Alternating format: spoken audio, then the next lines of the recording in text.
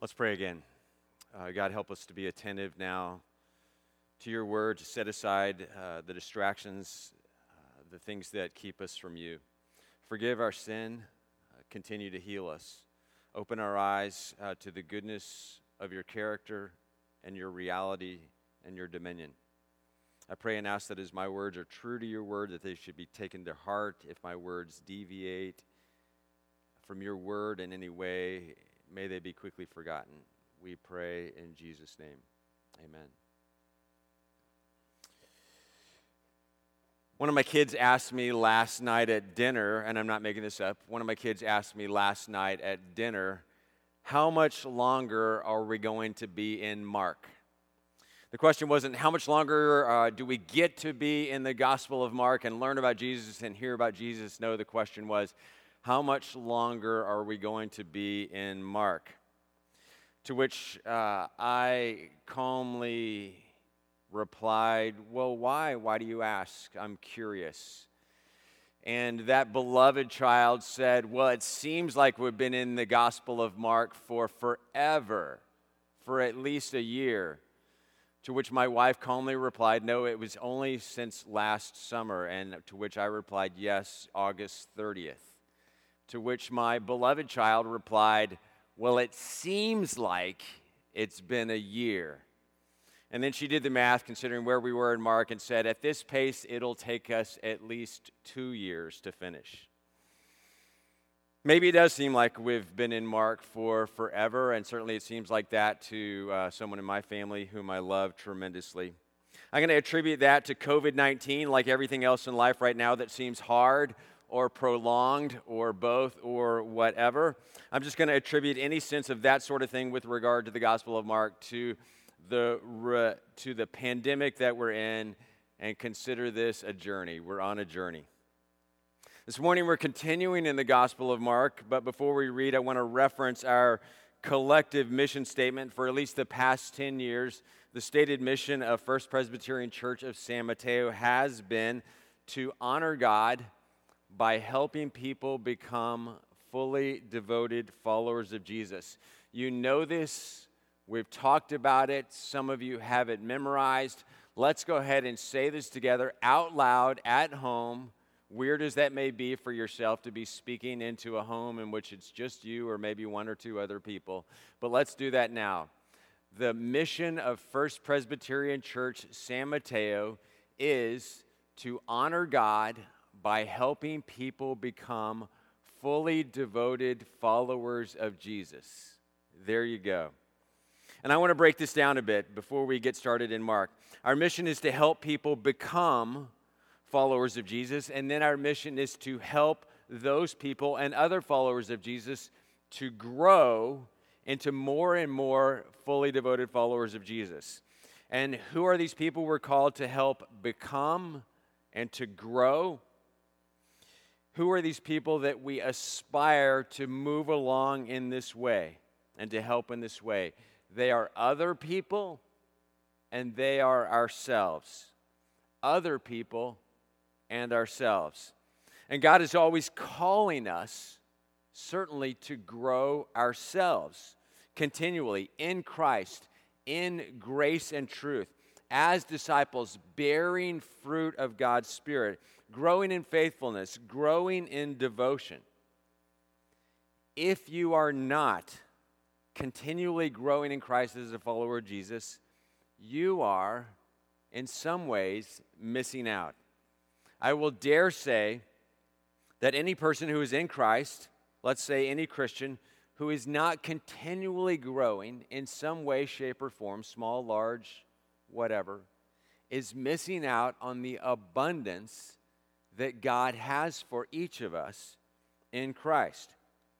So the mission of First Presbyterian Church San Mateo is to help people, to see people move forward in their life in Christ, to grow in their faith, to grow in their commitments, to grow in their affections, to grow in their devotions, to bear fruit according to God's Spirit, and with regard to God's reign in their life, our lives, my life, and in the world. Are you growing? Did you grow in your faith and in your discipleship and your following Jesus in the year 2020? Or is that just a year for just surviving and keeping our heads above water and flat is fine? Did you grow in your faith and in your following Jesus in 2020, pandemic and all? And will you, in this year, 2021, grow in Christ, grow in faith, grow in devotion? Questions for us to consider. And now to the scriptures. Mark, as you know, is the shortest of the four Gospels, and Mark contains, not surprisingly, the least amount of the teachings of Jesus. Matthew, Luke, and John in their Gospels contain large amounts and in some cases blocks of Jesus' teaching. Mark, not as much. Mark is more like Jesus goes from here to here to here to here to here. But right now in our journey through the Gospel of Mark in chapter 4, we've come across what is the biggest block of Jesus' teaching in Mark's Gospel, 4 parables that Mark groups together, probably for a reason, one after the other. 3 weeks ago, we read and talked about Jesus' parable of the sower, also known as Jesus' parable of the 4 soils. 2 weeks ago, John Garcia helped us unpack Jesus' parable about a lamp and how that lamp was not meant to be hidden, but to show forth its light and to reveal things otherwise previously hidden in darkness. This morning we're looking at the next 2 parables, both of which, like the first parable, come from the world of farming, and this would have been typical for a parable of the day. If Jesus was with us today, he likely would have used parables, taught with parables from the world of engineering or technology or computers or robots or smartphones. A parable is a story about something very common in one's world and in one's midst that reveals a spiritual truth. A parable is a short story that in some ways reveals or points to a less seen or unseen spiritual truth. A parable can be and is a catch-all term that could refer to a metaphor or an analogy or even a riddle. There was some ambiguity also in parables. And now let's open Mark's Gospel beginning at chapter 4, verse 26. Listen closely, this is God's word. Jesus also said, "This is what the kingdom of God is like. A man scatters seed on the ground night and day. Whether he sleeps or gets up, the seed sprouts and grows, though the man does not know how. All by itself, the soil produces grain. First the stalk, then the head, then the full kernel in the head. As soon as the grain is ripe, he puts the sickle to it because the harvest has come. This is what the kingdom of God is like." And Jesus takes it upon himself to tell people what the kingdom of God was like because people didn't know, or because what people thought was the kingdom wasn't really the kingdom. People knew what David's kingdom was like, the greatest kingdom Israel ever knew back in Israel's glory days when David was king. They'd been told stories, they'd read the scriptures, they knew. They'd also heard what the Assyrian kingdom was like and what Pharaoh's kingdom was like over in Egypt. They knew all too well what the Babylonian kingdom was like, reigned or ruled over by Nebuchadnezzar, into which or whom had taken them into exile. They were familiar with these kingdoms, but what about the kingdom of God? You remember that Jesus talked more about the kingdom of God than he did anything else in his ministry, any other subject in the Gospels.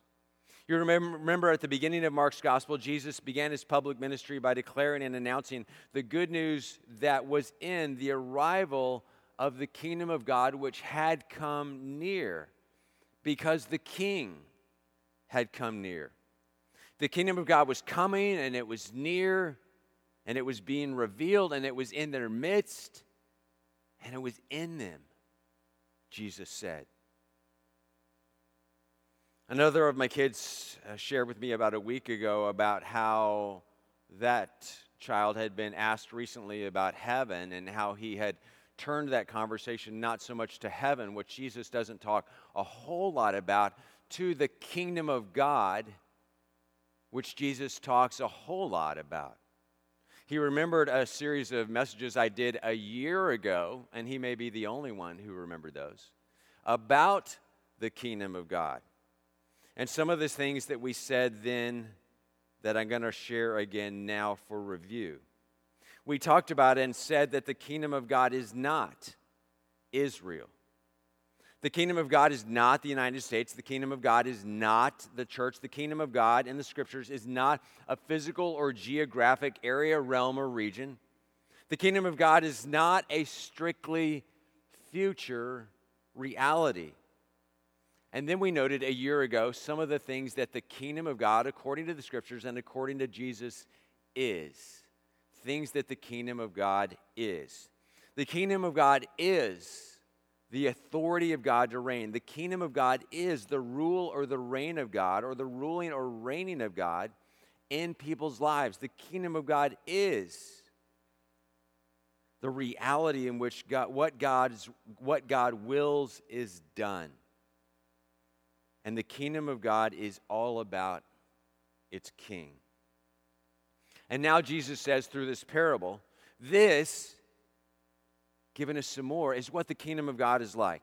A man scatters seed on the ground night and day, whether he sleeps or gets up, the seed sprouts and grows, though he does not know how. All by itself, the soil produces grain, first the stalk, then the head, then the full kernel in the head. As soon as the grain is ripe, he puts the sickle to it because the harvest has come.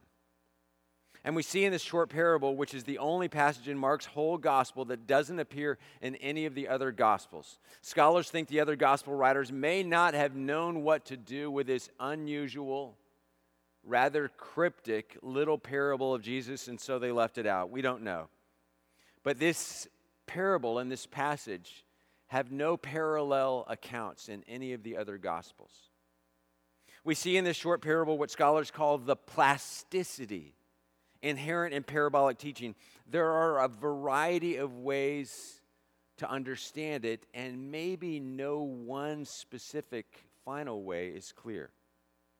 But we're going to give it a shot. 3 weeks ago, we read Jesus' parable of the sower, the parable of the soils.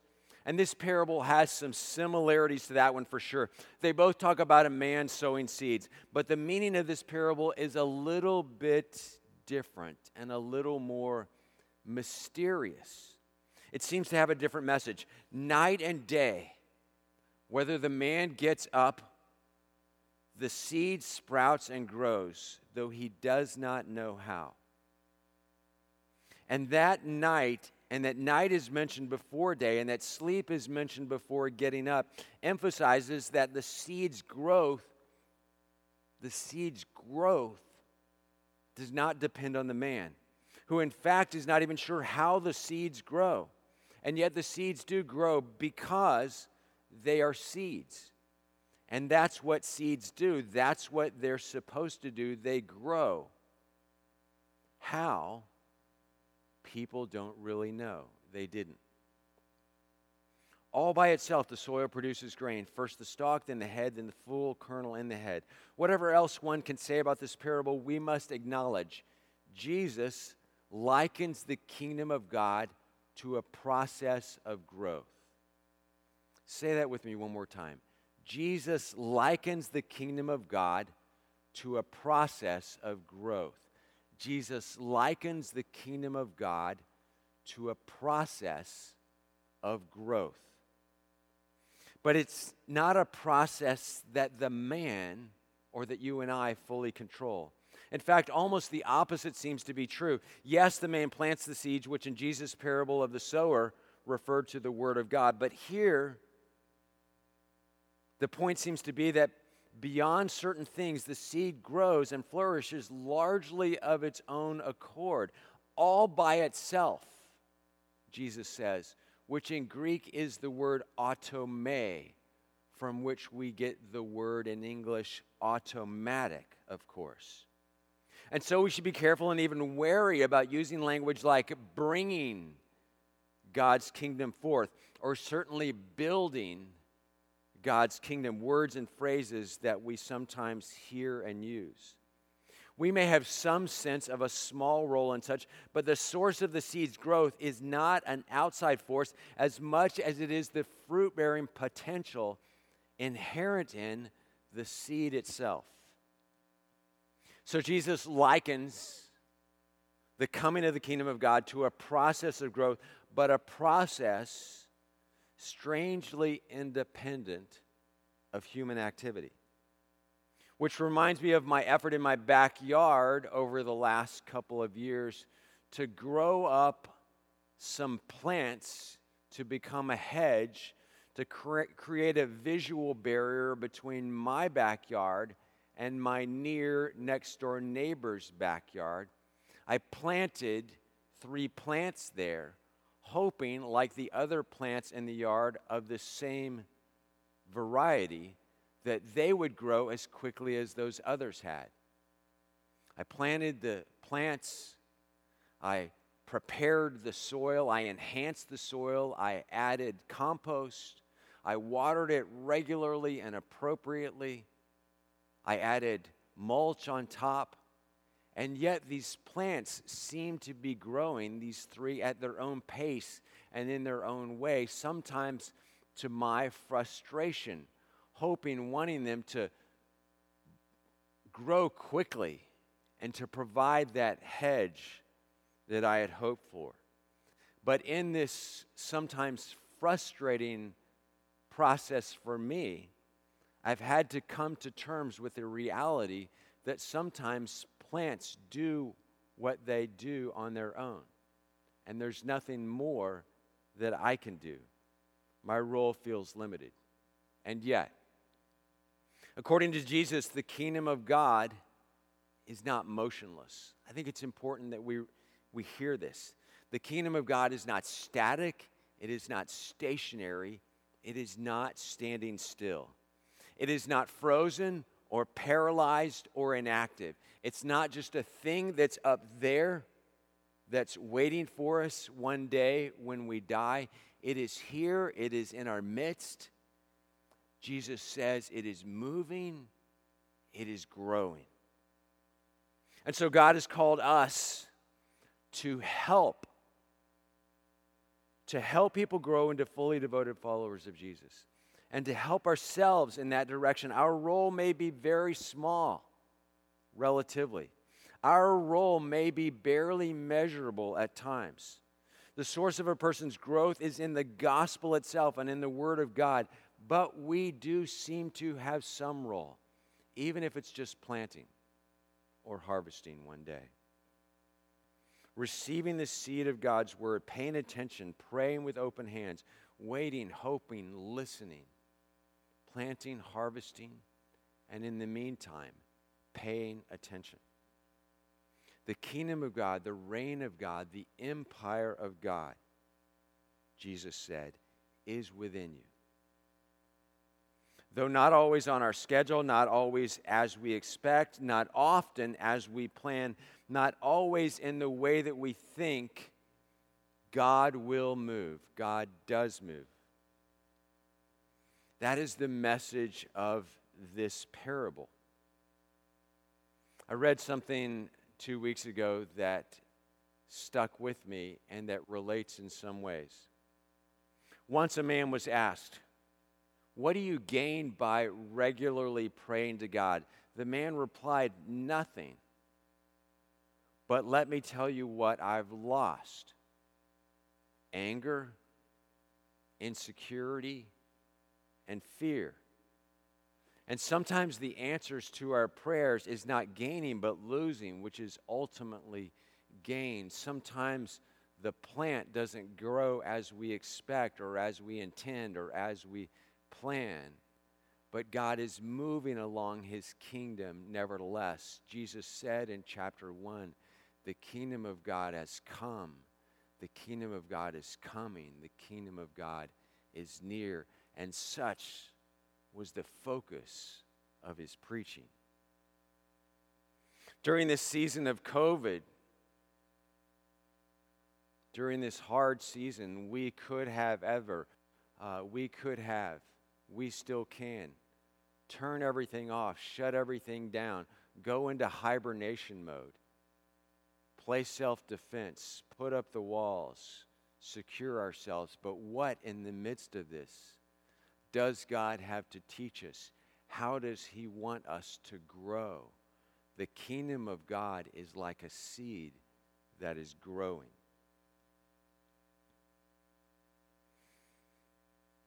These words were attributed to an unknown Confederate soldier. We don't know if they were really written by a Confederate soldier toward the end of the Civil War.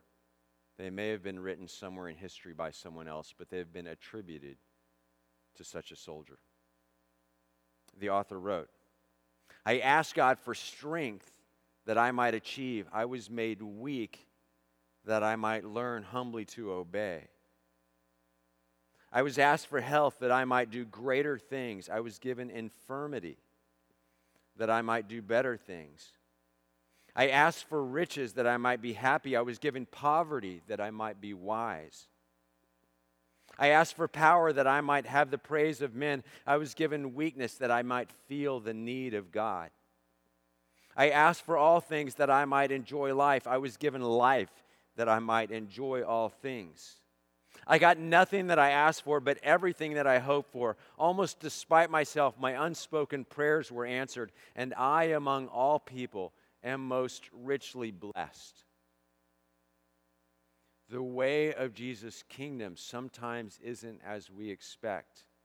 Jesus sometimes what people have called upside down, backwards, in reverse kingdom, where we find our lives by losing them and we gain our lives by letting go. This is Jesus' paradoxical kingdom into which He invites us, into which He calls us, that is around us and that is near and that is reigned over by a king. It's not grim, it's not dire. Rather, Jesus says it is growing. We don't know how, but it is growing. It is growing. God is doing it. God is doing it. The little parable that follows up after this is how I want to conclude. Jesus' fourth in these series of parables. This one somewhat mysterious, but this next one illuminating it a little bit. Verse 30. Again, Jesus said, "What shall we say the kingdom of God is like, or what parable shall we use to describe it? It is like a mustard seed, which is the smallest of all seeds on earth. Yet when planted, it grows and becomes the largest of all garden plants, with such big branches that the birds can perch in its shade." Again, Jesus said, "What shall we say the kingdom of God is like, or what parable shall we use to describe it? It is like a mustard seed, which is the smallest of all seeds on earth. Yet when planted, it grows and becomes the largest of all garden plants, with such big branches that the birds can perch in its shade." Applied to and on top of and behind and supplemental to Jesus' parable about a growing seed, we can find in Jesus' teaching here encouragement that what God has begun in us, He intends to carry on to completion. He intends to carry on and do things that bring Him glory, that bring us joy, that bring about abundance, not just for us, but for all people. This is what He intends. This is what He will do. This is the kingdom of God in which we live immersed in and as much as we treat Jesus as King. May this be so this morning. Let's pray. God, help us as a congregation and as individuals to seek first your kingdom, to be aware that it may start small, but it ends up big. to do what you've called us to do and to take responsibility where you've called us to take responsibility, but otherwise to let go and to trust and to pray and to listen and to watch and to receive all of your goodness and all of your grace, what Jesus called abundance. Help us along the way to grow in faith, to participate, and to help others and to help ourselves along this journey, and it is a journey. We need you, we look to you, we trust you. Father, Son, and Holy Spirit, King of the kingdom, now and forever. Amen.